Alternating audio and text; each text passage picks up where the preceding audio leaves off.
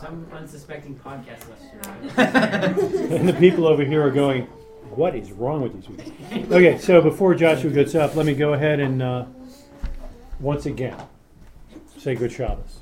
Shalom. It is really such a privilege and a blessing to have you in our home, and I don't say it enough.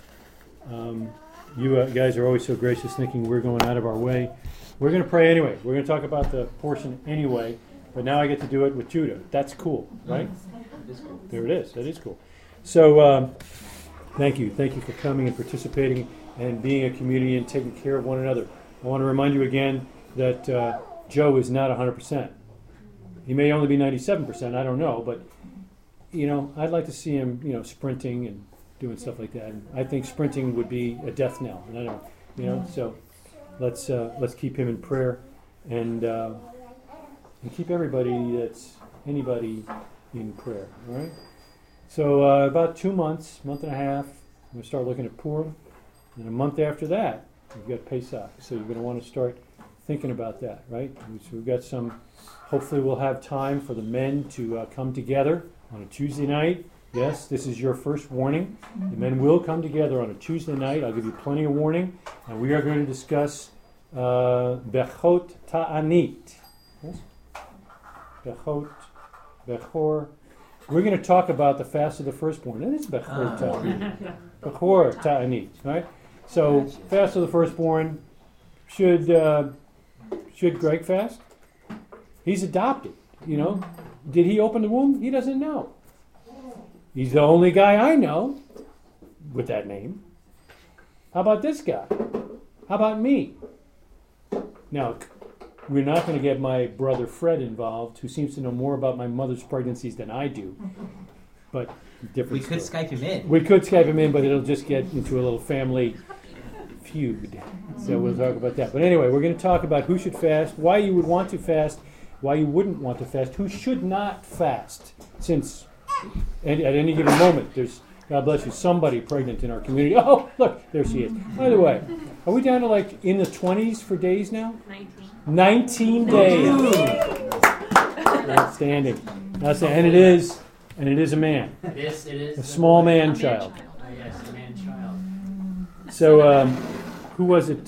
Greg reminded us that when the young man-child in your lap is bar mitzvah, by definition, he will get the first aliyah every stinking week. So you'll actually have guys here that are going to pay him to stay home.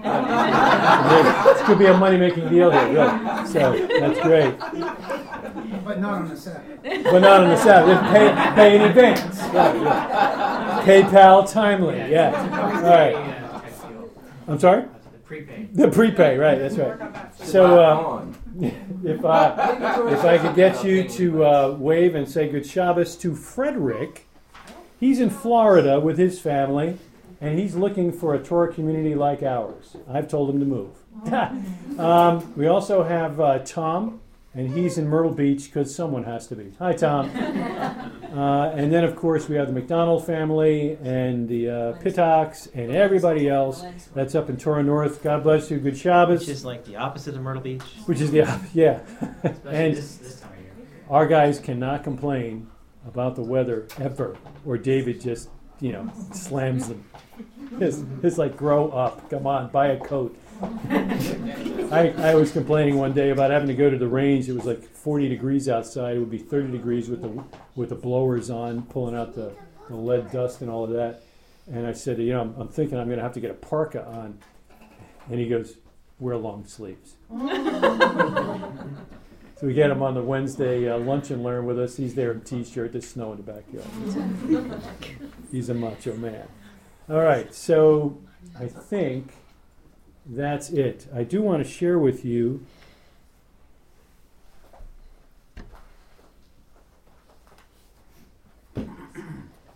that a young lad who's being homeschooled by amazing parents has given me a closer look at the Mishkan.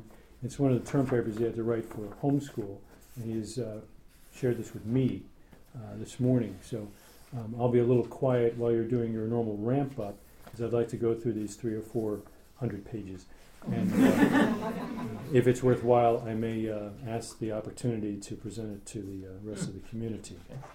I'll do that so it's not 16 octaves higher than normal on the thing. So, anything else? Anything that we need to know about?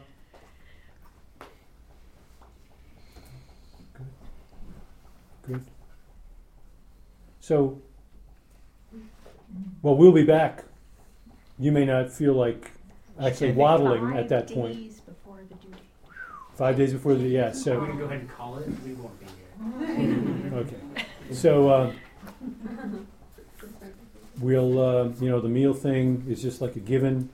If there's anything you need, because by some weird chance he gets called out of town for work or something like that, you should have me on speed dial, right? If not, if you need anything at all, please let me know, and we'll, you betcha, we'll mobilize the entire community on your behalf. I think you did an outstanding job today, and you looked good doing it too, which is astonishing. Yeah, fist bump Trying to there. measure up to the standard. It's good. Thank you, Josh. You'll bring us on. Alrighty. So this week we are in Parashat Terumah. Tell you, this passage sometimes feels a little bit like it's out of place. It's in Exodus, but it really feels like it should be in Numbers. We've got a lot of numbers and a lot of details. And if you were like me, you had a few moments this week where you were not up to your normal snuff, and you probably just sort of read through it rather quickly. You've read it before, thinking to yourself, yeah, 50 cubits this, 30 cubits that, something to that effect. But the thing about this portion is, the thing that I need to remember next year, there's always stuff to dig out, because that's why it's here. If this was only about Hashem giving us the layout of what the Mishkan looked like for the one time that they had to build it, then there would be no reason for it to be here. One of the teachings of Judaism is the idea that everything in the Scriptures, and this comes from Paul as well, is timeless. It's all for our instruction. It's all for us to grow. If it wasn't, then you and I could pretty much pick this portion up. I would say, yeah, God told him to build this, that, and the other. There's a bunch of gold and scarlet thread and whatever else. And Shabbat Shalom, we'll see you guys in 2 weeks. But that's not what we're going to do, because the whole thing about this particular portion is that God has chosen his wisdom to bury a lot of stuff in it. If that freaks any of you out, which I don't think it would, because you're all like old school, hardcore people, but people far away might be a little frightened by that idea of digging into the lower levels of the meaning of Scripture. I think this portion is one of those ones where it's like, there has to be more. If it's just this, then I don't know why it's relevant to our lives. But God doesn't give us things that are not relevant to our lives. So let's see what we've got in here. And actually, I'm going to start off the Midrash Rabbah, which it gets quoted here in the Chabad website. They had the coolest little drash. This is a good place to start, just to think about what this might mean to us. They say the Mishkan is the equivalent of the universe. Regarding the first day of creation, it says, he who stretches out the heavens like a curtain. Regarding the making of the Mishkan, it says, and you shall make curtains of goat's hair for a tent over the tabernacle. Regarding the second day of creation, it says, let there be a firmament, and let it divide between the waters and the waters. Regarding the making of the Mishkan, it says, and the veil shall divide for you between the holy and the holy of holies. Regarding the work of the third day of creation, it says, let the waters under the heavens be gathered together. Regarding the making of the Mishkan, it says, and you shall make a copper basin, and the base thereof of copper for washing. Regarding the work of the fourth day of creation, it says, let there be luminaries in the heavens. Regarding the making of the Mishkan, it says, and you shall make a menorah of pure gold. Regarding the work of the fifth day of creation, it says, let fowl fly above the earth. Regarding the making of the Mishkan, it says, the cheruvim shall spread out their wings upward. On the sixth day was created to inhabit and cultivate the earth, was man. Regarding the Mishkan, God says to Moshe, bring near Aaron your brother to perform the service in the sanctuary. Of the seventh day we have it written, and the heaven and the earth were completed, and God completed his work, and God blessed, and God sanctified. Regarding the making of the Mishkan, it says, thus was completed all the work of the tabernacle, and Moshe blessed them. And it came to pass in the day that Moshe completed the tabernacle and sanctified it. I thought it was amazing. It's like, so if you just read the passage as fast as you possibly could to check that little box off, you missed that. And the cool part is, Hashem has put this in here because what was the purpose of the tabernacle? It's to create a dwelling place among us. What's the purpose of the universe? It's a dwelling place for Hashem. That's the purpose why we're all here, is because God wants to dwell among us. God wants to be a part of our lives. He ultimately wants us to bring him glory and to and this is stealing from an idea of Hasidism, to bring, in a sense, Hashem into the lower worlds, to bring Hashem's glory here. We sanctify God in this world, and that allows, in a way, it allows a resting place for him here. And that's one of the things that also the commentaries talk about, this idea that God says, I will dwell among them, is not, I will dwell in their midst, in a sense of like, I'll be in the middle of it, kind of like this table's in the middle of the room, but rather, I will dwell in them, which we totally get from Shaul, the whole idea of the Holy Spirit, the indwelling. Paul actually goes so far as to say, you are a temple of God.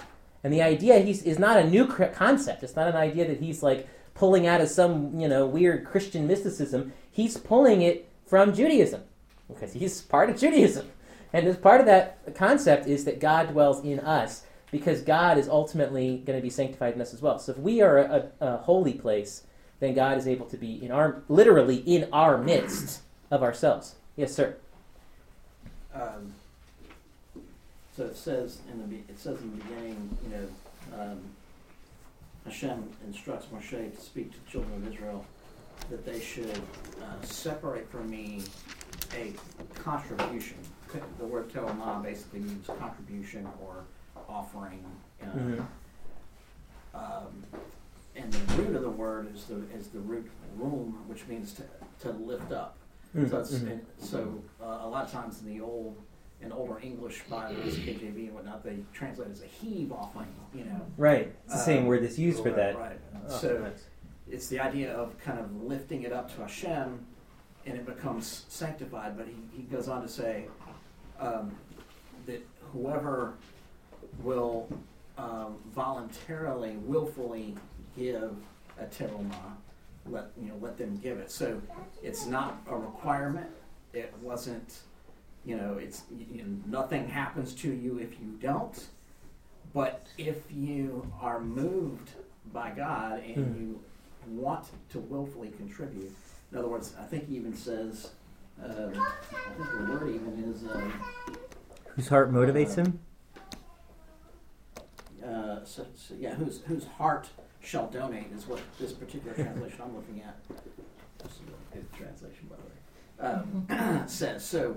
It had to be from the heart, which is which from there we can learn ultimately that if these contributions are what was used to construct the tabernacle to bring the Shekinah into us as well, it has to start here, right? It has to be a willful, heartfelt contribution. It can't be demanded. It can't be coerced. It can't be under duress. It has to be voluntarily an act of your will and an act of your heart to do it. Right, and Julianne and I have been talking this year about the concept of being those people. There's a lot of things that God gives us. He gives us a lot of mitzvot that are very black and white. You do X, you do this, you do that. But one of the things that Judaism also has, if you pray this in the prayers in the Siddur, there's a whole bunch of mitzvot that don't tell you how much to do. Charity is one of them. How much study you should do is another one. And there's a lot of things in life where God doesn't make it black and white. You don't have to do this, but it's a good thing to do. And being those people means sometimes doing the things that are good things to do when they're not required. So if you didn't do them, you weren't sinning. It's not like, oh, I didn't invite so-and-so over for dinner tonight. That was a sin. It wasn't a sin, but maybe you missed out on an opportunity. Maybe you could have been that person. So, it's like, in a sense, it's this idea of doing good that's not required. And as part of that, this is one of the things that we're talking about, this idea that, like, if you are that person or you want to be that person, you start doing those things when they're not required, you become that person. That becomes your definition of who you are. You do the things that are above and beyond because that's what you want to do. And yes, sir. Well, just to clarify, charity would be required because the things in the siddur are basically like there's no quantity that's defined. The fact that you're doing them should be a given. Right. It's just that you don't know how much, like the corners of the field, right? Charity, stuff like that. Yeah. Right. No, I'm sorry. Yes, you're right. Absolutely. The idea that I was conveying there was the concept that like the amount that you do is not specified. Right. So you could argue to yourself, I've already given my 10%. I'm not giving another dime. Right. Or you could be those people who are very generous and outgoing. They give a lot or not. I mean, that's the thing is it's not right and wrong anymore. It gets to the idea of who do you want to be? And that goes back to your point about the heart. It's like this came out of who they were. They chose to be those generous people who wanted to make Hashem so important to them. And because of that, that flowed out. As Yeshua said, that what comes out of the mouth comes out of the heart. It's like that's who they became. Now, at the same time, that's who they were. At the same time, you want to be that person, then you can start acting like that person. Then it kind of seeps in, hopefully, that's the goal, and then comes out. Not to be hypocritical, but rather because your desire is I want my heart to be. Yes, sir. The sages say that if we do the mitzvot, eventually, even under just knowing that we have to do them, eventually you're doing them and your heart changes and you want to do them. So it's a good thing. Just by way of reminder, every quarter we give money to widows as a community. So if you've not had the opportunity to participate in that mitzvah, either send it yourself or send it over to me and we will send it on your behalf. It is something that Bellator is and has been for quite some time actively doing. So. That's a good thing. Yes, sir. Well, I mean, the idea that the tabernacle, the Mishkan, and the later temple are a representation of the entire universe is much more evident today with computer technology. And when we start looking at numbers, and we see that numbers are used in this portion like a lot, it should pique our interest and go, is this similar to what today we have computer compression, where a word can be represented as a number, thereby reducing its size in space. And therefore its transmission time. Right? And that means a book can be reduced to a single number. That's what compression is. So the entire universe actually can theoretically be reduced to a single number. I mean, it's huge, but the point is the entire universe. And what we're seeing here is we're seeing these numbers. This is not a single number. These are lots of numbers. These numbers and the description of the items that are being used, not only the quantity, but also the makeup of this type of wood, this type of gold, but also the properties of it. This should be a single piece. This should be hammered. This should be stitched. So the properties as well. This is an explanation of, everything that we even don't understand about physics, even quantum physics, is represented in theory when we read this. So when you talk about this represents the world, traditional Christianity has a concept like where they use types. They say, well, the tabernacle is a type of the Messiah. And it is. There's no question. But it's more than that, and that's what we should be getting from this. It's more than that. They actually physically built this tabernacle, following God's instructions, which means that in a way they actually physically took the pattern from the mountain and represented it in time and space, right? And in the process, they didn't just make a copy like we think about copies. Like if I take this and I make a photocopy of it, it's always less than perfect, right? But the two together could be put on the table together. There's also types of copies that actually, in data processing, where you copy data and the properties transfer, and if you change those properties on the one side, they change on the other side as well.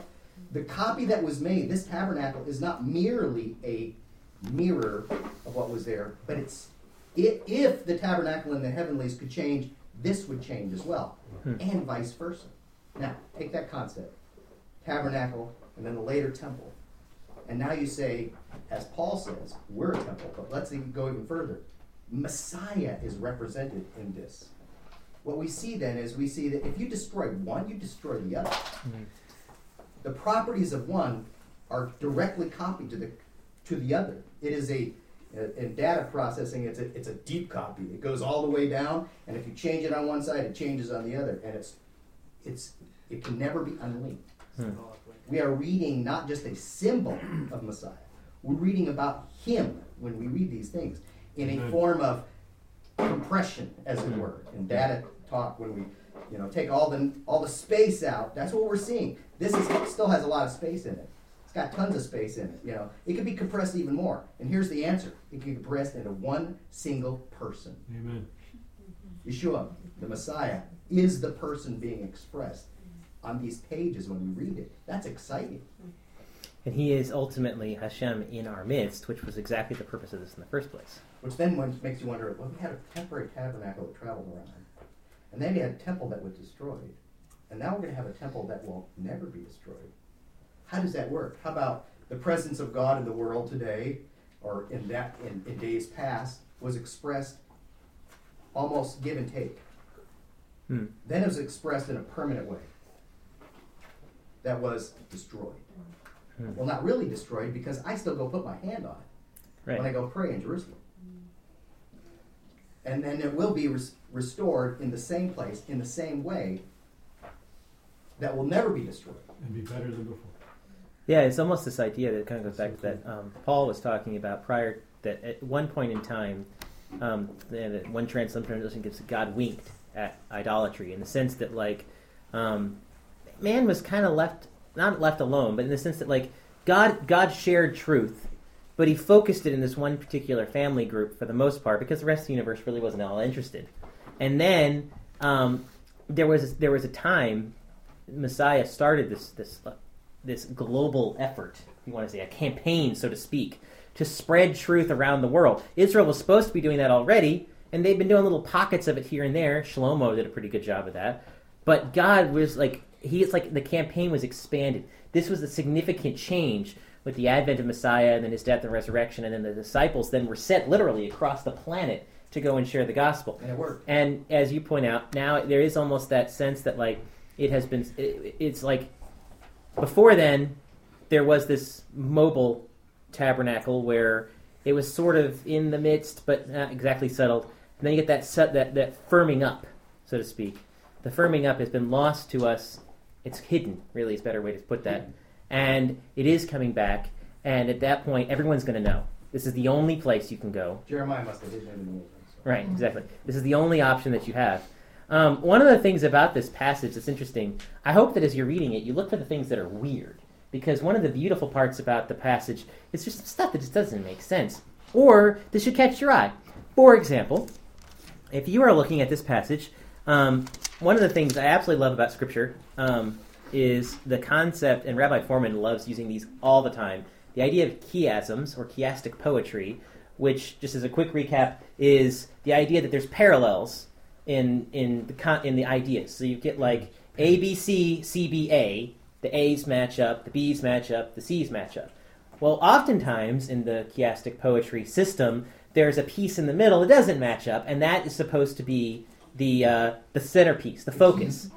And it's almost kind of like if you were a kid and you had those little books, and it's like, what's wrong with this picture? And it's like, you got a cat with a red hat and a cat with a red hat, and this cat is wearing green shoes, and that cat's wearing blue shoes. So what's wrong with the picture? The shoes. There's something missing here but the shoes, and that's what we're focusing on.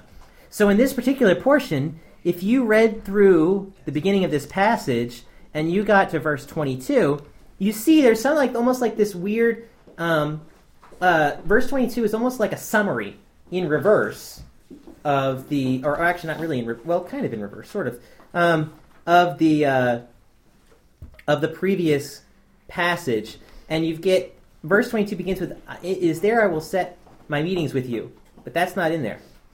Let's start from the end. Everything that I shall command to the children of Israel. It's the very end of 22. Now, if you flip back, where's the last time we saw God making a command to the children of Israel? It was in verse 9. Like everything that I show you, the form of the tabernacle, the form of all the vessels, so shall you do. So you get like this parallel, right? Command you, everything I show you, you shall do. So there's this balance. Then, the next step back, the cherubim on the Ark of the Testimonial tablets. Well, what was the right... we get another passage there with the cherubim. That matches up. You get the cover from atop the cover. That matches up to the idea of the Ark. The one piece that seems to be kind of sitting out by itself is this meetings. We also get that idea of the sanctuary for me that I dwell among them. So these are parallels of this verse at the end, the beginning of the Ark of the Covenant passage, and at the end. Almost kind of like a bookend, a summary of the Ark of the Covenant. What's odd about this passage is that doesn't reappear. We don't get this summary very often. So my contention is that this summary is interesting because it highlights the purpose of the ark, which ultimately highlights the purpose of the tabernacle. Because the ark was the centerpiece. The ark is the piece in the middle that is the focal of the meeting. But why is it the focal piece? The ark is the focal piece because it's about meeting with God. But there's another piece that we oftentimes miss. You know what shows up 3 times in the discussion of the ark? It shows up is the ark of the testimony. Put the testimonial tablets in there. Put the testimonial tablets in there. The ark of the testimony. Well, what's the testimony? The testimony is the commandments. Ark of the Covenant is the language that we use. But what really is the covenant? The reason why it's called the Ark of the Covenant is we took the 10 commandments in the tablets, put them in the ark, so it was the Ark of the Covenant. But the covenant was really just the mitzvot that we were asked to keep. And so we agreed to keep. So these 2 pieces come together in the ark. The ark is about meeting with God, and the ark is about obeying God. And this really is a summation of life. This is the centerpiece. This is the whole point of why we're here. Our goal is to obey God and to meet with God. And those don't really work separate from each other. You can't meet with God if you don't obey God. And if you're obeying God without meeting with God, then you're really missing the point in the first place.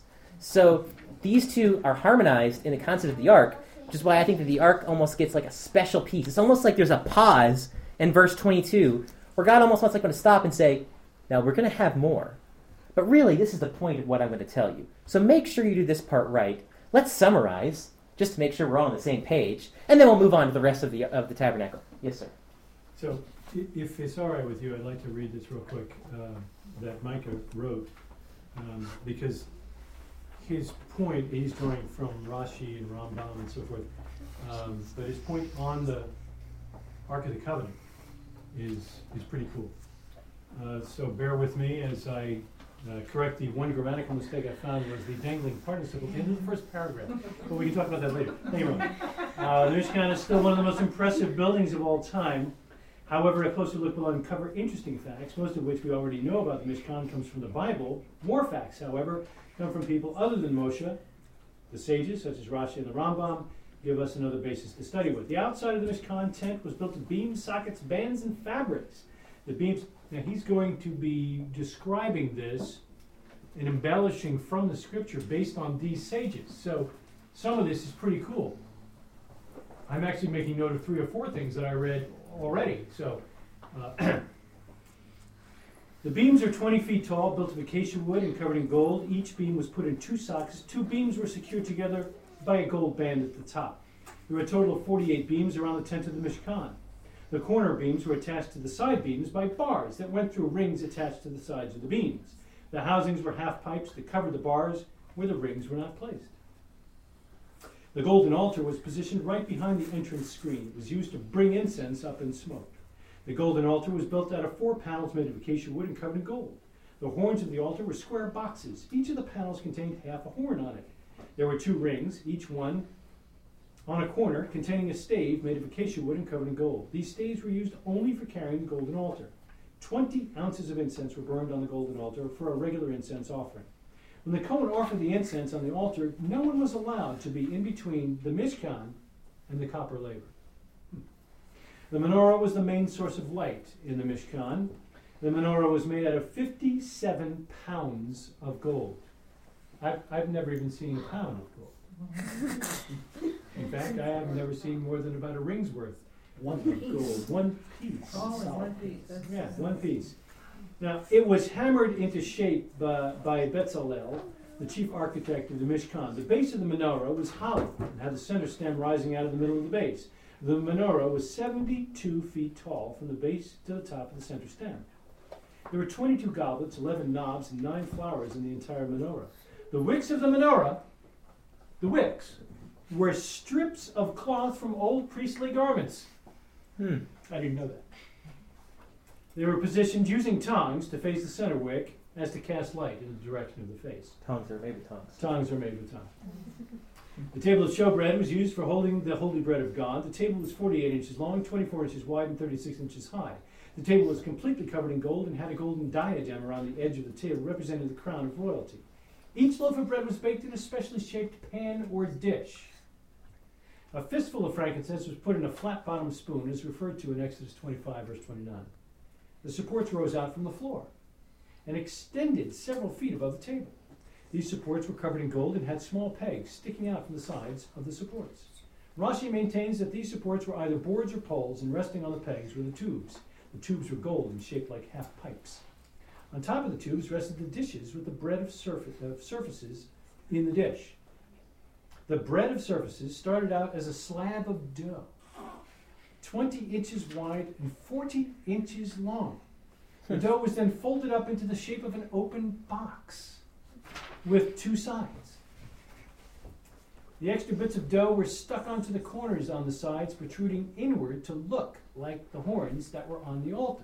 The bread was then baked and put on the tubes for storing the bread. There were 12 loaves of bread to represent the 12 tribes of Israel. The bread was then arranged on the table with the spoons full of frankincense, in between the 2 loaves of the bread. I didn't know. The Holy of Holies was a perfect box, 15 by 15 by 15 feet. In the middle of the Holy of Holies was the Ark of the Covenant. The Ark was 60 inches long, 36 inches wide, and 36 inches tall. The walls of the Ark were 2 inches thick, and the floor of the Ark was 4 inches thick. The Ark was actually made out of 3 separate arks. That's what I did. Then you started talking, so I had to reread it 3-4 times just to catch it. Gold would gold. The Ark was made out of 3 separate arks, 2 golden and 1 wooden. The smaller golden Ark was fit inside of the wooden Ark. Okay. And the wooden Ark was then fit inside the larger golden Ark. Now, I never thought of it like that. I thought they built a wooden Ark and somehow took gold and hammered it out onto wood. Gold doesn't stick to wood, inside or outside. So the idea that there were 3 actual arks, we make one out of gold, we put the wooden one inside, and then we build another golden one and put it inside the wooden one, is very cool. Then a rim of gold was put on the top where the arks met. Thus the ark was completely covered in gold. Bezalel put a golden diadem around the top of the ark. Then he cast 4 gold rings to put on the corners of the ark. Bezalel made 2 wooden staves covered in gold, but he flared the ends so as not to allow them to be removed from the ark. Oh, that's why Wise man. you always see it. That's Has the right. poles. It has the poles because you can take the poles out. I like that. Yeah. He then made cheruvim of hammered gold. Check this, it's the last cool thing. He took a large piece of pure gold and struck it in the middle with a hammer in order to make 2 columns of gold protrude at the ends. Okay. Wham! All right. He hammered out 2 cherubim, each with the face of a child. One with the face of a boy, and the other with the face of a girl. Afterward, Bezalel put the 10 Commandments into the ark along with the Torah scroll Moshe had written. The Torah gives us commandments, laws, and a basis to study how to use these laws. The sages such as Rashi give us insight into how the Mishkan was built. All these interesting facts give us an opportunity to find out more about how the Mishkan actually That was cool. built. Good job, Mike. Well done, Mike. I'm a mathematician, by the way. Yeah, it must be. That's Well, with exactly words right. as well. And it's really cool that we talk about all the different pieces that go into it, because actually several of those pieces, it gets derived in a lot of the commentaries about what's going on here. So, like, for example, talk about the ark. You mentioned the 3 gold, they're arcs, because there's gold on the inside, gold on the outside, And it's made out of wood. and made out of wood. What did the sages play off of this? They say that a real Torah scholar, a real righteous man, will be the same on the inside, the gold on the inside, as he is on the outside. Amen. It's like that's a simple concept, but it's cool to have that picture in your mind. So when you're thinking about, how you act at home versus how you act at work, or how you act inside, or what you would like to be thinking to yourself versus the wonderful, beautiful person that you're presenting to everybody else. It's like, make sure that those line up. They got to be the same. Yes, sir. The cherubim is interesting because it's interesting in a couple ways. One is we have a commandment, in Parshat Yitro, do not make graven images. That's And yet, on the very throne of Hashem on this planet, there are 2 graven images of the cherubim. So there's kind of a paradox there.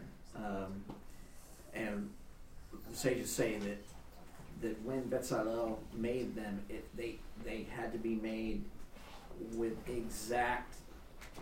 exactly as prescribed. If they were even slightly different, it would have been idolatry, right? But because they were made exactly the way, after the pattern that God gave Moshe, they were kosher, as it were, I guess. But it's interesting that you bring out, Micah, the fact that the cherubim that are facing each other had like children, the face of a small child. In fact, the root of the word keruv means baby-like, according to the sages. So when you think about like in Catholicism or whatever, the little baby angels floating around, like the Cupid kind of thing. They're not too far off. They're actually kind of taking that cue from Judaism and from the description of the cherubim, who were like the face of an innocent young infant or child. And it's interesting that they bring out the fact that one was the face of a boy and one was the face of a girl, because if you think about a newborn, right? If you see a newborn, just a few days old, a week old, 2 weeks old, oftentimes you don't know unless they're dressed in blue or pink. You don't know. Especially if you're a guy. Right. You don't know when you look at a newborn if they're male or female. Right. It's not until they begin to mature do they then take on certain traits of one gender or the other in terms of their outward appearance and their face, etc. So, and there's a kind of a unique idea there in that the cherubim on the one hand represent that childlike, pure innocence, the kind of innocence that we had in the garden before we ate of the tree of the knowledge of good and evil, but yet at the same time the cherubim are elsewhere pictured as sort of fierce and holding flaming swords, and so the cherubim have this. On the one hand, they have this ability to be a picture of pure innocence before Hashem. On the other hand, they can transform, as it were, into something that's quite, awe-inspiring and fearful. But it's really speaking to that pure innocence, that childlike innocence before Hashem. Is kind of pictured in the cherubim with the childlike faces. That's really interesting, especially because you mentioned that linking it almost to children. Because the other argument as to where the root for cheruv comes from is the same word for sword, right? Same word for like destruction. Yeah. It's the same. It can be either. It's a paradox. Yeah, it's almost like just this interesting balance. Of course, that does remind me of Yeshua's comments. But before I do that, I'm going to take my mom talk because she might be thinking the same thing. So. I'm not, but I'm interested to see where you're going. I was just going to say, sometimes reading all this just kind of does go over my head occasionally. We have some fabulous books from Institute, Temple Institute. If anyone doesn't have them, wants to borrow them, I'll be happy to bring them one week. Just let us know. They have fabulous pictures in them and really helps you to gain an understanding of what you're reading. And I've probably got all the same ones. I think they have them too. Are you going to talk about acacia? I will in a minute, but we'll. They actually, no, I won't. But I'll let you do it in a minute. They also have a piece of software that tries to represent it, and that is extraordinary as well. You just, I guess, inspiring, awe-inspiring is my end result is wow. And if you've been to Israel, a lot of times you get to see the large menorah. And I've never been able to see the garments and what they've made, but they've got it all ready to go. I mean, we're just waiting for a large grenade or something. Well, one aside from that, we were reading this at home today.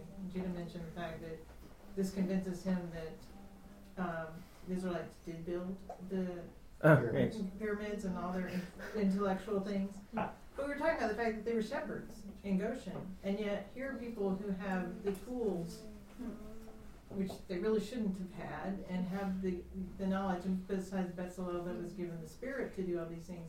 These are phenomenal works. They really are. That people are doing. They came to Egypt as shepherds. Yeah.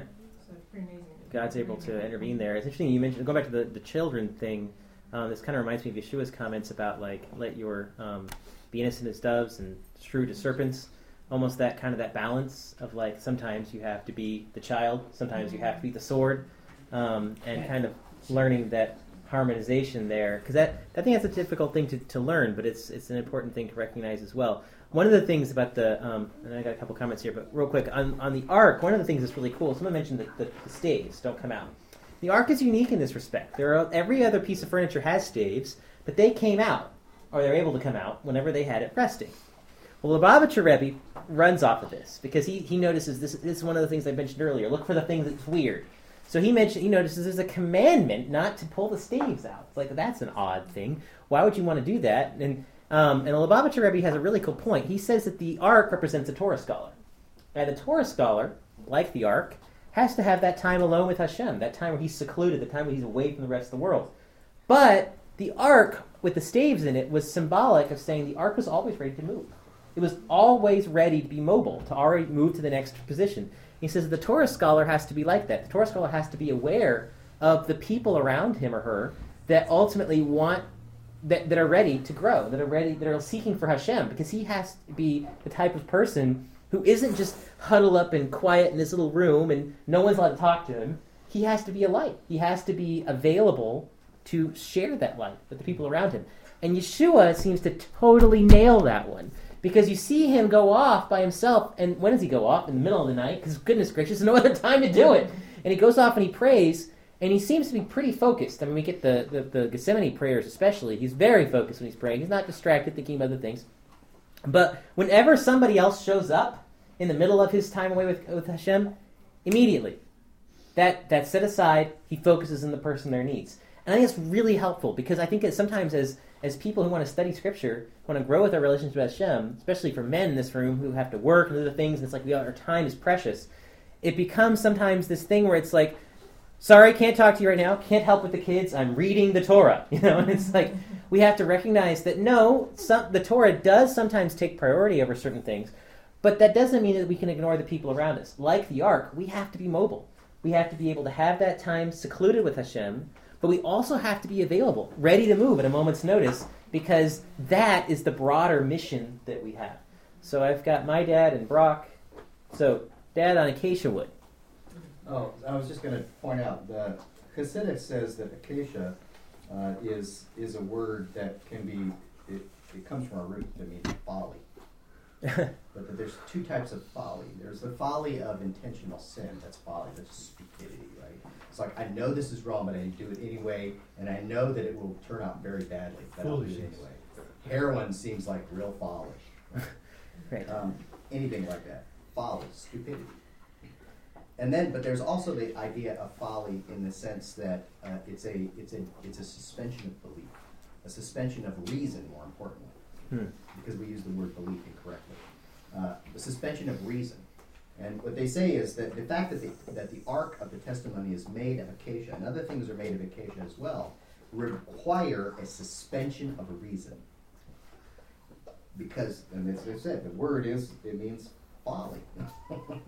It's like, you should be saying, what? Why? And the answer is, just because. But when you think about it, it's actually, it's the way that we operate as believers in this world. When someone says, I can't believe you believe what you believe, right? That to us is even more firming of our belief. We find their disbelief to confirm our belief. Well, and if you think about it, you think about the atheists and you hear their arguments and go, yeah, that's just stupid. So it's almost the reverse. So what is folly to the world is wisdom to those who follow God. And what is wisdom to the world is folly to us. I've heard that somewhere else. So the fact that the tabernacle is made of acacia, we should be embracing the fact that in the world it makes no sense. It doesn't. And actually, it's funny that you mentioned that the Hasidics also play off of that idea of folly in saying that it's ironic that the holiest object in all of Judaism is made out of material goods that are equated with material wealth, like gold and all these gemstones and all these different types of stuff. It's almost like Hashem is saying, let me take the what is really foolishness, the foolishness of this world, and let's use it for godliness. I've heard that before. Because that's what we're supposed to be doing. And that's the thing, is that oftentimes, and this goes back to the comment about the ark with the staves, we make the mistake of thinking that in order to be holy, we have to be monks. We have to go hiding in our little hermit shells, and we're going to be far away from the rest of the world. We're not going to touch the world because the world is scary and dangerous and it can corrupt us. And what actually God is calling us is to be lights. God says, yes, you need to have that distance because you want to be you don't want to be corrupted by the world.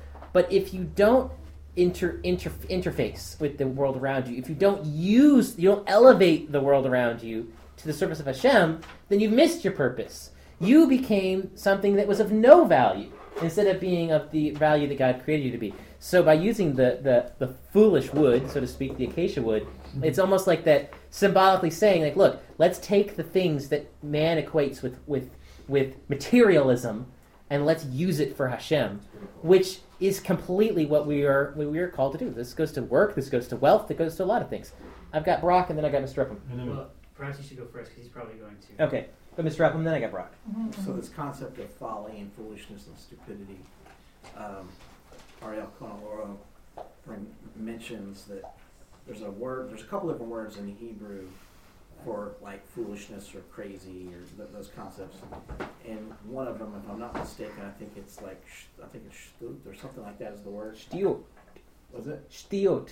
Shtiut. I think it's right. Which actually has the word for king. Which actually has a gematria of 358. Everybody knows that. Which is the same gematria as Mashiach. In other words, the whole concept of Mashiach and the whole concept of bringing a transcendent God that's outside of creation by definition and bringing him down into creation. Makes no sense. It's above reason, right? It makes no sense. It's crazy. Or in Yiddish, it's mushugana, right? It's like it just doesn't make any sense. You're nuts. Yes, it's shtuah. Yeah, that's Messiah. Messiah's nuts. Yeah, that's right. But that goes back to the idea that if you ever watch a movie, one of the things that a good movie does is it gets you to suspend disbelief in the sense that you are willing to accept the reality that the director or the writer has presented as real, and as long as they manage to work within the reality that they've created, you accept all of it as being plausible, at least in that universe, right? So if you think about it, that's not only in relation to fiction, that's in relation to the world. If the way that you look at the world is we were here by accident, it's all about getting as much as you can while you're here, then you die and you get a big nothing, then your life is going to look very different from the person who believes you're created by a loving God, you're here with a purpose, and when you die, there's reward and punishment. But the thing is, we talk about suspension of disbelief, it's like your assumptions, what you accept as being possible, plausible, or true, depend on those assumptions, depend on which story you're willing to follow. And that's one reason why our goal is hopefully to chip away at the stories of the people that don't believe. It isn't so much that we have to argue with them and fight with them and prove them wrong, because in all likelihood, as long as they're clinging to that story that they've got, they're not going to budge, because their story gets totally rewritten if they accept some of your premises. So that's why God sent us out as lights. That's why we look foolish sometimes. That's why we wear strings attached to our clothes for no apparent reason to the people who are watching. But to us, there's a reason for it. And the goal is to make you stand out like a sore thumb, to hopefully get asked those questions. You respond with confidence. You respond with nobility and with the beauty of what God has created. And just like in Deuteronomy 4, all of a sudden those nations that think, man, that sounds really stupid, look at it later and they go, taking a day off from work, that's a really smart idea. Maybe we should do that too. And this idea of they start, and that starts to chip away at the assumptions. That starts to break down the core beliefs. There's a reason why in Judaism, practically everything goes back to two events: the creation of the world and the Exodus. Because those two events are the foundation for all of our lives. If God is the creator of the world, then he has a right to tell us what to do and the right to determine the divine truth for us. And if God saved us from Egypt, that means that he cares individually about us and that we are his people, and therefore we have a relationship with him.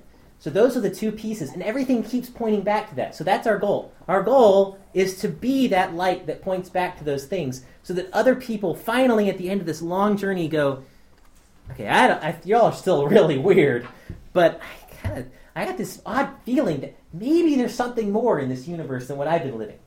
And that's kind of what we're here to start working on. So anyway, hope that's encouraging. Yes, sir. Stop it. Yes, sir. I had two things. First one's really short. It's passages specifically like Terumah that should be encouraging. I find it specifically encouraging because you read it and it reads like an instruction manual. It's awesome. It's like, if I have to build a tabernacle, I know how because That's right. this is where it is. And like the detail it goes into, like because he's God, he knows exactly. Oh, you're gonna have a cubit left over here. So That's exactly fold this right. over. You can make angels out of that. But what's even cooler is when I read this, I'm comforted because God is at some level logical, so he lays things out in a logical manner. But then I come here and I hear you talk about gematria, I hear you talk about like the meaning of this word, and it's like, well, yes, God is a logical. He can lay out things in a logical manner, but he hides meaning in even the most seemingly dry It's stuff. encrypted. So that's cool, and that should be encouraging to everybody. Absolutely. The second thing that I wanted to talk about was the menorah was made out of one piece of gold. Which is ridiculous. Unbelievable. And Micah pointed out that it's like 57 How foolish. pounds or so. Well, if you remember way back when the Israelites left Egypt, God told them to basically plunder Right. the Egyptians. Would you mind giving me some gold? Gave it to them. Well, it's here. Yeah, it was Okay, one of the we'll gifts. take it. But if you think about it, how many pieces of 57-pound gold do you think That's right. That's a good there was point. even in Egypt? I mean, personally, I don't think there was that many, maybe even just one. And that one person took it. And then, but that was... Ari, get the cart! They got a big block of gold! You can have. We don't know what we're gonna do with it. And melt it. And That's make true. one piece. Well, but Although I guess he had to hammer it out Although of maybe. one piece. But I guess the larger point I'm going for here is they were told to plunder, but they weren't commanded to necessarily. They were told to plunder, and then they were told to give up voluntarily. Right. And it was How easy go? but it was like in order That's to a big make piece one to of the give up. central pieces in the tabernacle, the Israelites themselves had to voluntarily provide the materials for it. Right. And if they had not done that, They'd be in tabernacle. they would be no tabernacle. But that's why God chose them, is because they would do it. And it's Right. almost like, I'm going to let you do this, but I know you're going to. That's so true. And that's a really good point. I think it's so beautiful to think about. Like, this is actually true with the money that God gives us. As men, sometimes we work really hard, hopefully. And when you work really hard, you feel that ownership for the stuff that you have. I put in the effort for this. But what you just described is, it's kind of like the idea in computer programming. I don't know why this is stuck in our heads today. But in a computer program, sometimes you get like the input. You have the mechanism that changes the input, and then you get an output. So this goes in, it has this process done to it, and then it comes out this way. But so if you think about it, what they took from the Egyptians was the input. Then they owned it. They gave it back to God, and the output was the tabernacle. But the funny part is, in the midst of that, it's almost like a Rube Goldberg device, because at the end, what God had already had, he gave to the Israelites, who then gave back to God. But God gave them the opportunity to give it, as you're saying. That's what's true for us. We only have the wealth and the things that we have because God gave them to us. If God chose, you know what? Not getting that bonus this year, or the economy's going to tank and they're going to give you a pay cut or lay you off or whatever, then you won't have anything. If everything we have was from God, so we give it back to God, it's not like we're being generous and sacrificing.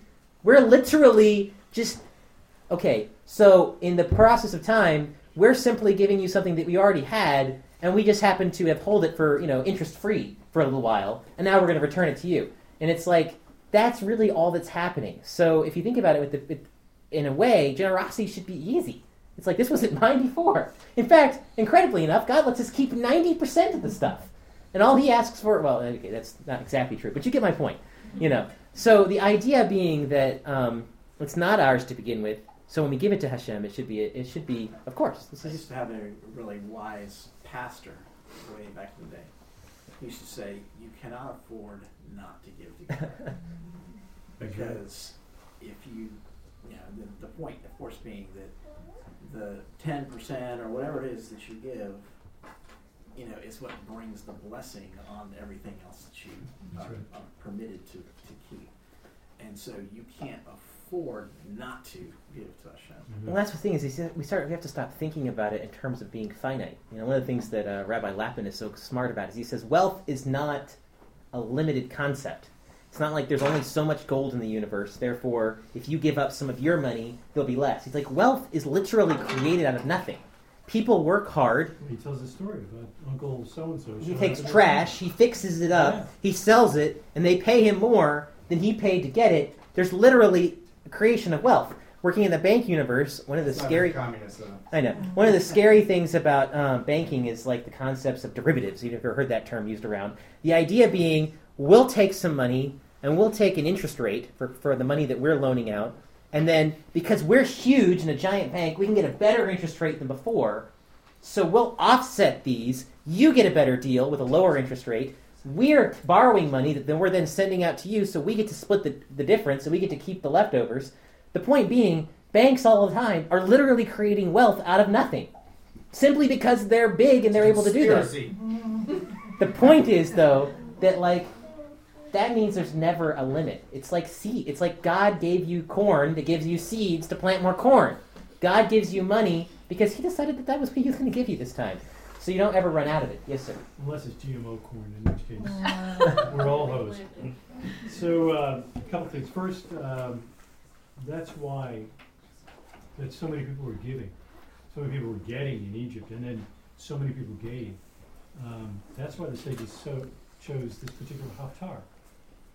The focus being again on the numbers of people that Solomon had that were willingly working and building the temple. An amazing number of people. I just wanted to say the two quick things on the wood. The sages say that this wood that we're using to build this with were trees that were planted by Yaakov when he came to meet Joseph and moved to Egypt. The first thing he did is plant these trees, and they cut them down when they left. Taking the trees too. Yeah, I mean, that's just so cool. Because I was always wondering, okay, this is one board, and it's as long as my house. Who was carrying that? Why would they carry that out of Egypt? And where did they get a board that well, if it's the family tree, and we just cut, I'd be schlepping the board. That's amazing. This tree is older than your grandfather. Yeah. What if they planned it before they left? They just carried the trunk. It's like the story of the dining room at Oxford that was made out of a certain type of oak that takes about 400 years to grow. And that when they built that dining room, they also planted a grove of oak because they knew that in 400 years that it takes to grow, it also decays. And so it needed to be replaced. Need a new table. Very cool. Very cool. Everybody's going home and planting a tree tomorrow? More trees, better. That's right. That was last month. This is Charlotte. We like trees. Just one last comment, and I'm going to do the math today, and I wish I could be as cool as Rick and Greg and say, I've already done the study and it's done, and this is the bee's knees. The Holy of Holies is internal dimensions is 10 cubits by 10 cubits. Yet I can think of at least two of Michael Rood's videos where he makes it clear that the Holy of Holies cannot hold the Ark of the Covenant with the staves in it. If the staves go the right direction, which it describes, they have to go like a throne, pointing out. Not like the pictures in churches that have it going sideways. Yes, but either way, the room is square. It's 10 by 10. And the Ark of the Covenant is 2.5 cubits long. You got to have some really, really, really long staves if it won't fit in 10 cubits. So I'm just encouraging everyone, I'm going to go do the math, but we need to take some of the things that we hear from other folks. with a grain of salt and check it out. Good point. On this, Especially when Greg does that gematria. Actually, I'm going to yes, go back to the numbers, though. And there is some cool numbers here that's definitely true, and that is that the ark has all these half cubits. This by this half cubit, and that's unusual because the rest of these things are whole cubits. A lot of whole cubits. So the sages comment on this, and they say, "What's the lesson we learned from this?" Number one, that like the half cubit, our ability to grasp the Torah is always incomplete. We have to keep studying, have to keep growing, because you can never get the whole thing in one bite. Half the cubit. The other thing is that in order to be a receptacle for Torah, which is what the ark really was, you have to be humble. You have to take that half. Not the whole one, but half a one. Because otherwise you will not be able to properly hold those testimonial tablets. So that was kind of a cool concept. Also, since we're talking about the ark, and we're getting ready to wrap up in the ark, but we'll jump up there. Just real quick, one of the things that Micah pointed out, I don't know if you noticed, there's a crown around several pieces of furniture. And Micah noted in his little drosh there that the crown around the showbread, table of showbread, was linked to royalty. And this, according to the commentaries, is because the showbread is a picture of wealth. It's a picture of providence and blessing and lots of food, the types of things you associate with royalty. Now, the other side of this picture is the crown around the altar of incense, which they note, because it's linked to incense, is like the crown of the priesthood. So this is the other crown that goes to that. God gave the Ark of the Kingdom to David, the Ark of the Priesthood, the crown of the priesthood to Aaron. The third one is the crown around the Ark, which is the crown of Torah. And sages note that God did not give the crown of Torah to any one particular family, because the crown of Torah is available to anyone who will come and take it. Cool. Ms. Gordon.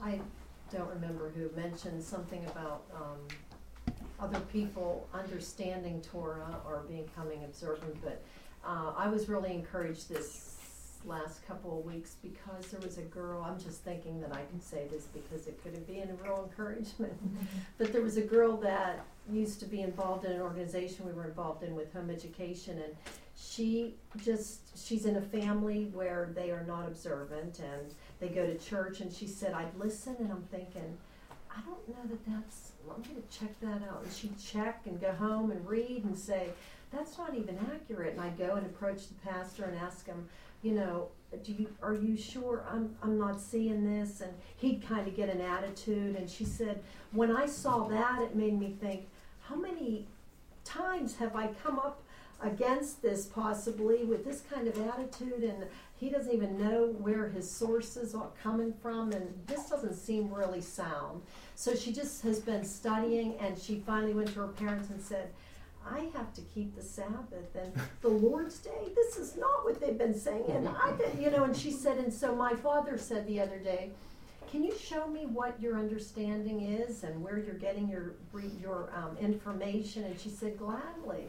So they're studying together, but it really was very encouraging. So what was the source of information? And I had nothing to do with it. So what was the source of information? The Bible? It was the Bible, Shocker! but she said even history, Dad, history also. Right. For her. Yes, it really is. So, I know that we are getting close towards the end of time, so we're gonna move quickly. We are. Every moment that goes by, I know, close to the end of time. That's true. Amen. Time keeps on ticking. It's not a difficult concept. Wow, look at the time. The verse 14 of chapter 26 notes that if you've been paying attention, you've hopefully noted that the tabernacle is unique. God gives spelled out very specific instructions, like extremely specific instructions. Throughout the entire time, which contrasts to things like "Thou shalt keep the Sabbath," which is a lot more vague and it leaves a lot more to the imagination. Whereas in the tabernacle, not a lot to the imagination. This is going to be X number of cubits. It's going to be shaped like this. It's going to be out of this material. It's going to be 1 piece, 2 pieces, 3 pieces, whatever. What's interesting is in the middle of all of this, verse 14 of chapter 26 says, "You shall make a cover for the tent of red dyed ram skins and a cover of takash skins above." Period. The end. That's odd. I'm just going to say that right now. And I hope that at least caught your eye to ask the question, why are we missing all the detail? In fact, the sages are divided. Is this 2 covers? One of ram skins and one of Takash skins? Is it like a hybrid of the 2 kind of woven together? And what is a Takash? What is a Takash? Is it a small mouse? Did we have Takash for dinner last night? Yeah, so hopefully not, because I don't think it's kosher. But so the question is, what's it stand for? I have a theory, and then I'm going to let Mr. Upham talk, because I'm sure he has a theory. My theory is that God in His wisdom sometimes gives us things that are a little more, not flexible, but almost kind of like He wants to give us a little bit of trust, a little bit of like, not independence, but like, here's the boundaries. Here's the principle I've already shown you. He already told him how to make the cover of goat skins. So now let me give you something else to work with, and you, based on what I've already told you, kind of figure out how I want you to do this. Almost like it's a little bit of a test, in a way. Kind of like, I feel like sometimes that's what it feels like when God says, love your neighbor. He gives us his boundaries. Here's the box. Loving your neighbor includes helping out with the donkey when it falls down, finding your neighbor's garment and holding on to it and giving it over to them. He outlines the box pretty well. And then he also says things like, love your neighbor as yourself. Again, a big boundary. But the specifics sometimes are a little what's missing. And I think that part of that process is God wants us to spend so much time studying and digging in that we can come to get his heart. We come to start so if you've been reading this passage, you just learned what a cover of the tent looks like with the goat skins. This is how it's shaped. So it's almost like God's saying, will you take the bait? Will you do exactly what I just told you to do with this one? Because that's kind of almost like, can you learn from what I've already taught you to apply it to this other concept? But yes, sir. Another thought on this one. Yeah, so at least there's an obscure midrash on this that's kind of interesting, but in the midrash it's 2 skins, and they liken it, going back to the analogy that you started with of the creation, that this is like the separation from above and below, like the firmament that separates between the waters above and the water below. But the Takash is there is debate about what exactly it is, but at least in this particular midrash, they do believe it's the skin of some animal where this particular skin or hide is waterproof, right? Mm-hmm. And porpoise or dolphin is kind of the common one that's kind of thrown out there as a possibility, but the midrash goes on to say, and it compares it to in the Messianic age, when Mashiach, comes, and we have what in the church would be called the marriage supper of the Lamb, but it's basically that Sukkot when we're all together again and we're celebrating. What will be served at that meal? One of the things is Leviathan, which is this sea creature whose skin is water repellent or waterproof, and the Midrash says that Messiah will take the skin of Leviathan and use it as a covering over the sukkah, right? Because it's because it's waterproof, water resistant, or whatever. And they likened it back to this passage where the tashin, the skins of this animal, are used as this covering from above to protect against water. So it's an interesting. That's cool. Yeah. I like that. Yeah, the Takash, according to one tradition, is a species that's no longer existent. It went extinct, and there was basically enough of them to build the tabernacle, and that was pretty much it. Like it's literally. In fact, it's a cool drash on this in the Sages commentary. They actually say that every creature is created to serve Hashem.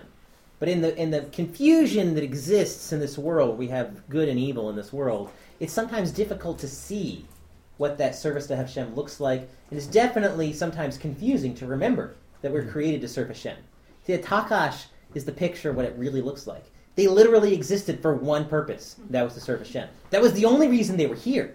And it was so obvious because as soon as they did their purpose, they were gone. That was the whole reason.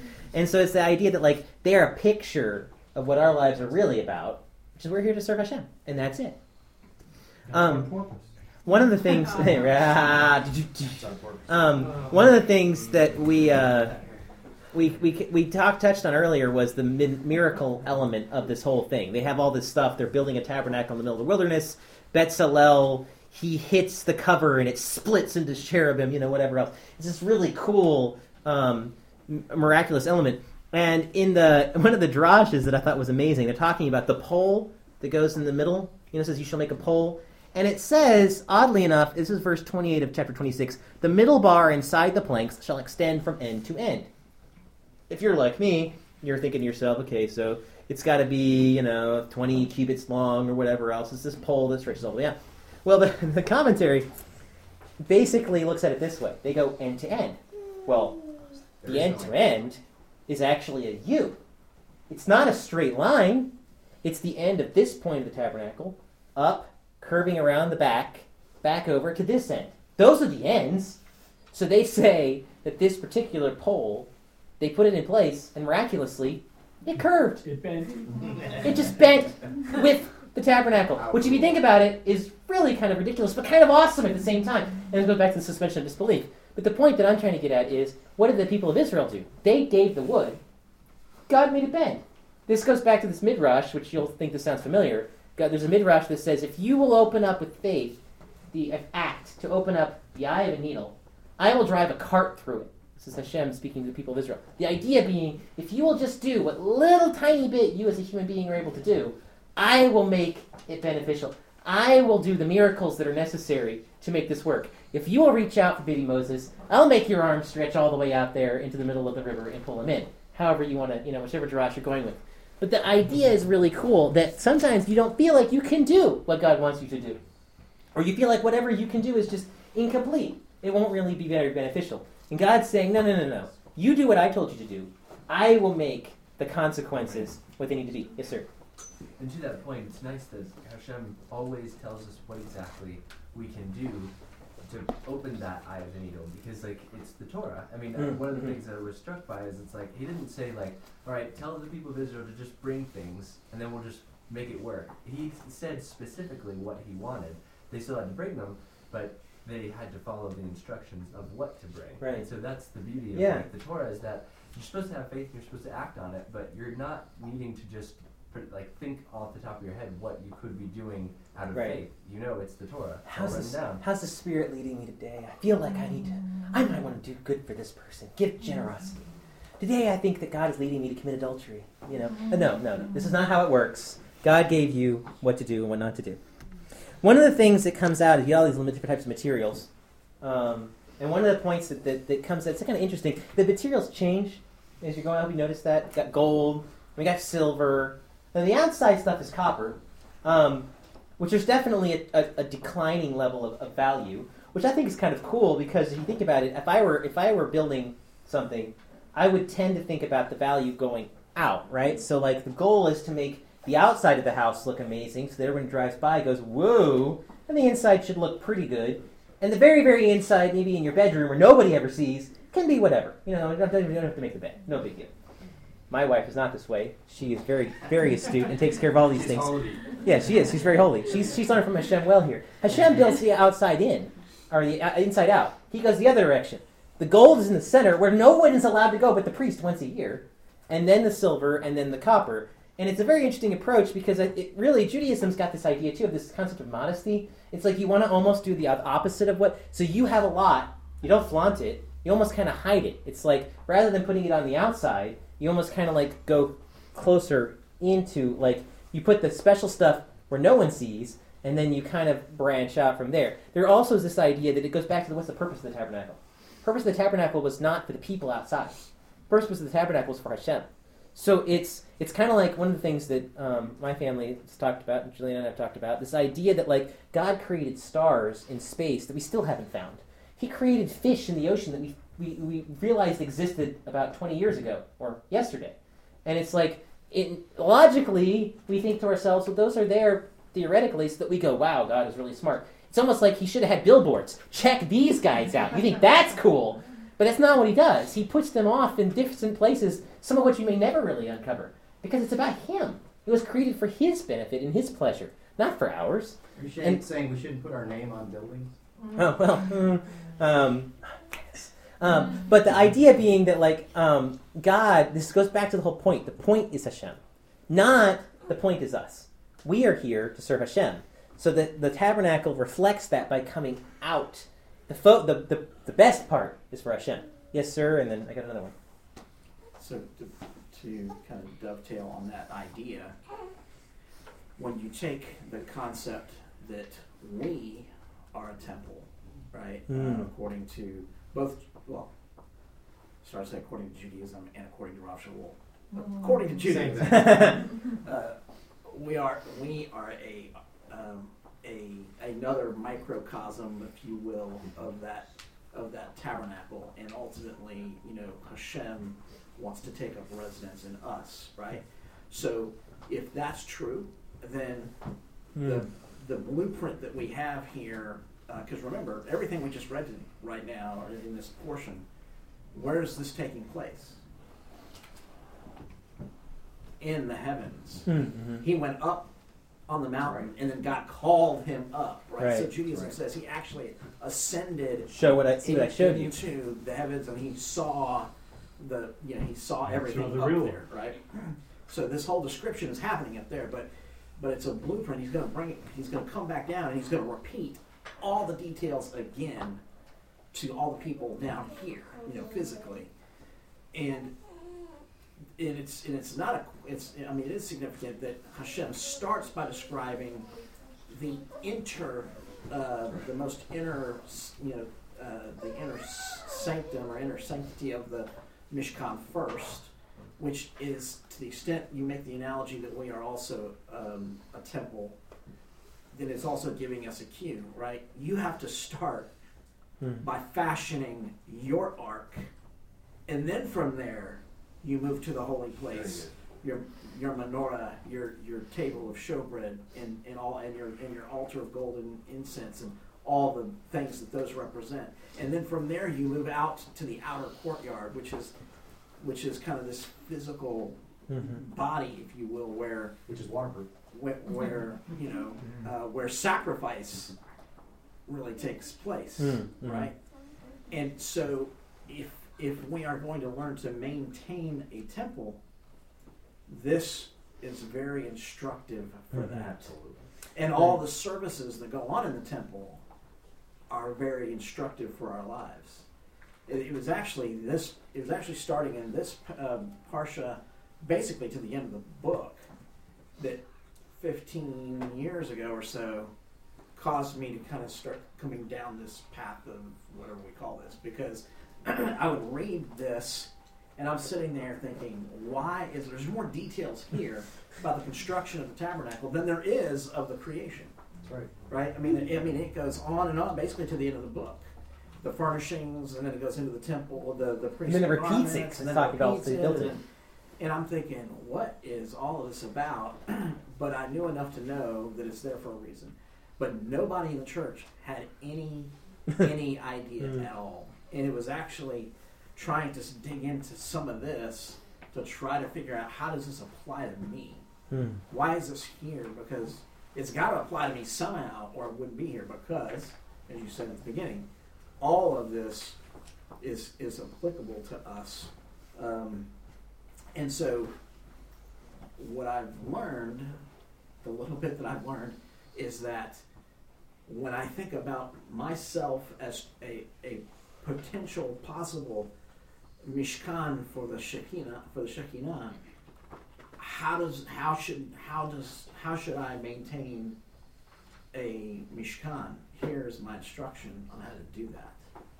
And so when you kind of look at it from that perspective, it's not just a lot of details and a historical document about what they did and how they built it, and but it actually can take on that personal application that is important. Right, and that's a good point, because I think that we want to balance the inside-out thing. Because one of the things that we talked about before is, like, you want to change the inside, you change it by doing the mitzvot on the outside. And that is true. The danger there is that sometimes we make the mistake that we think we only have to do the outside, and the inside doesn't matter. And it's about that process of getting them to, like the ark, to match up. And if we make the error of saying, I won't do the mitzvot until I change the inside, that's a mistake. But on the other hand, if doing it on the outside is just about making other people impressed with you, or so that way you fit in, or that other people will not see what's really on the inside, that's not what God's intention is either. That's fake. So you have to make sure, as you're pointing out, that the inside is where the real gold is located. And then it comes out. And it's going to come out, one way or the other, whether you realize it or not. But to your point, our walk is defined here, and how we should be interfacing with God. This was our interface, that He might dwell among us, and we're dwelling among other people. What I realized a couple of years ago in reading this passage was there is an amazing amount of detail. There's an amazing amount of labor that went into this building, and then nobody but very select people got to see it. Mm-hmm.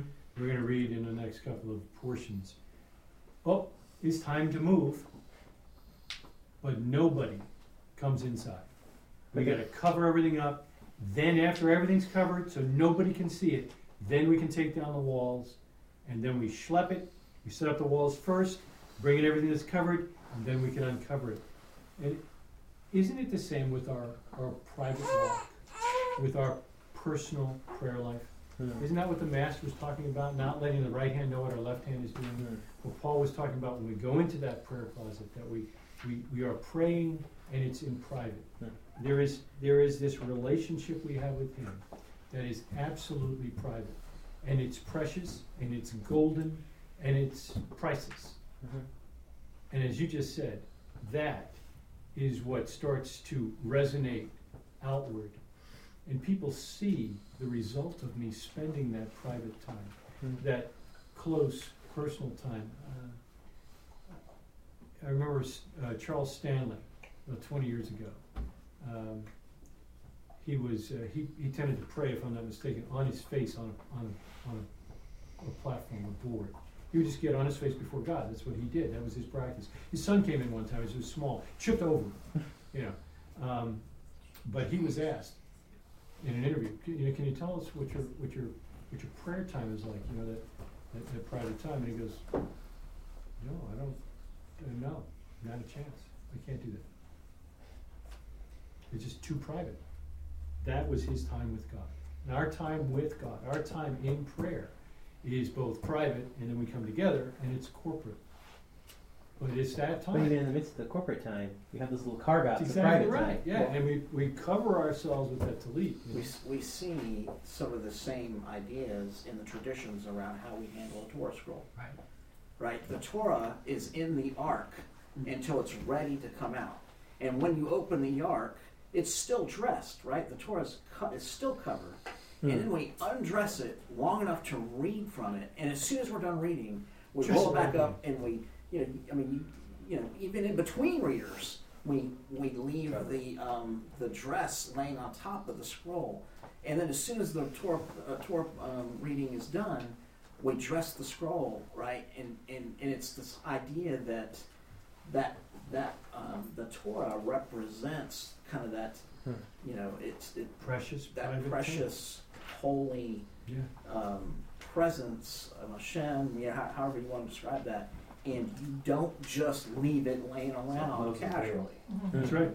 Mm-hmm. It's like Moses' veil. That's right. One of the, we get towards the end here.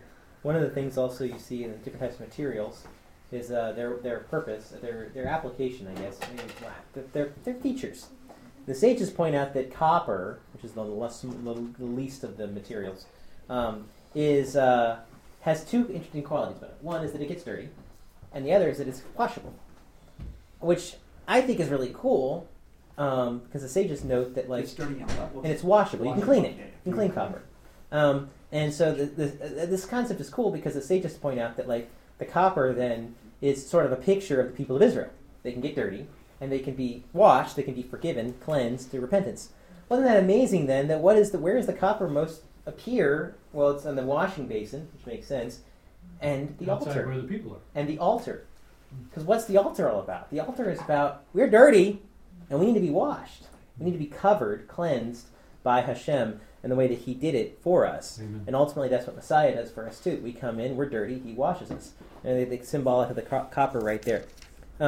Last. Copper is also fire.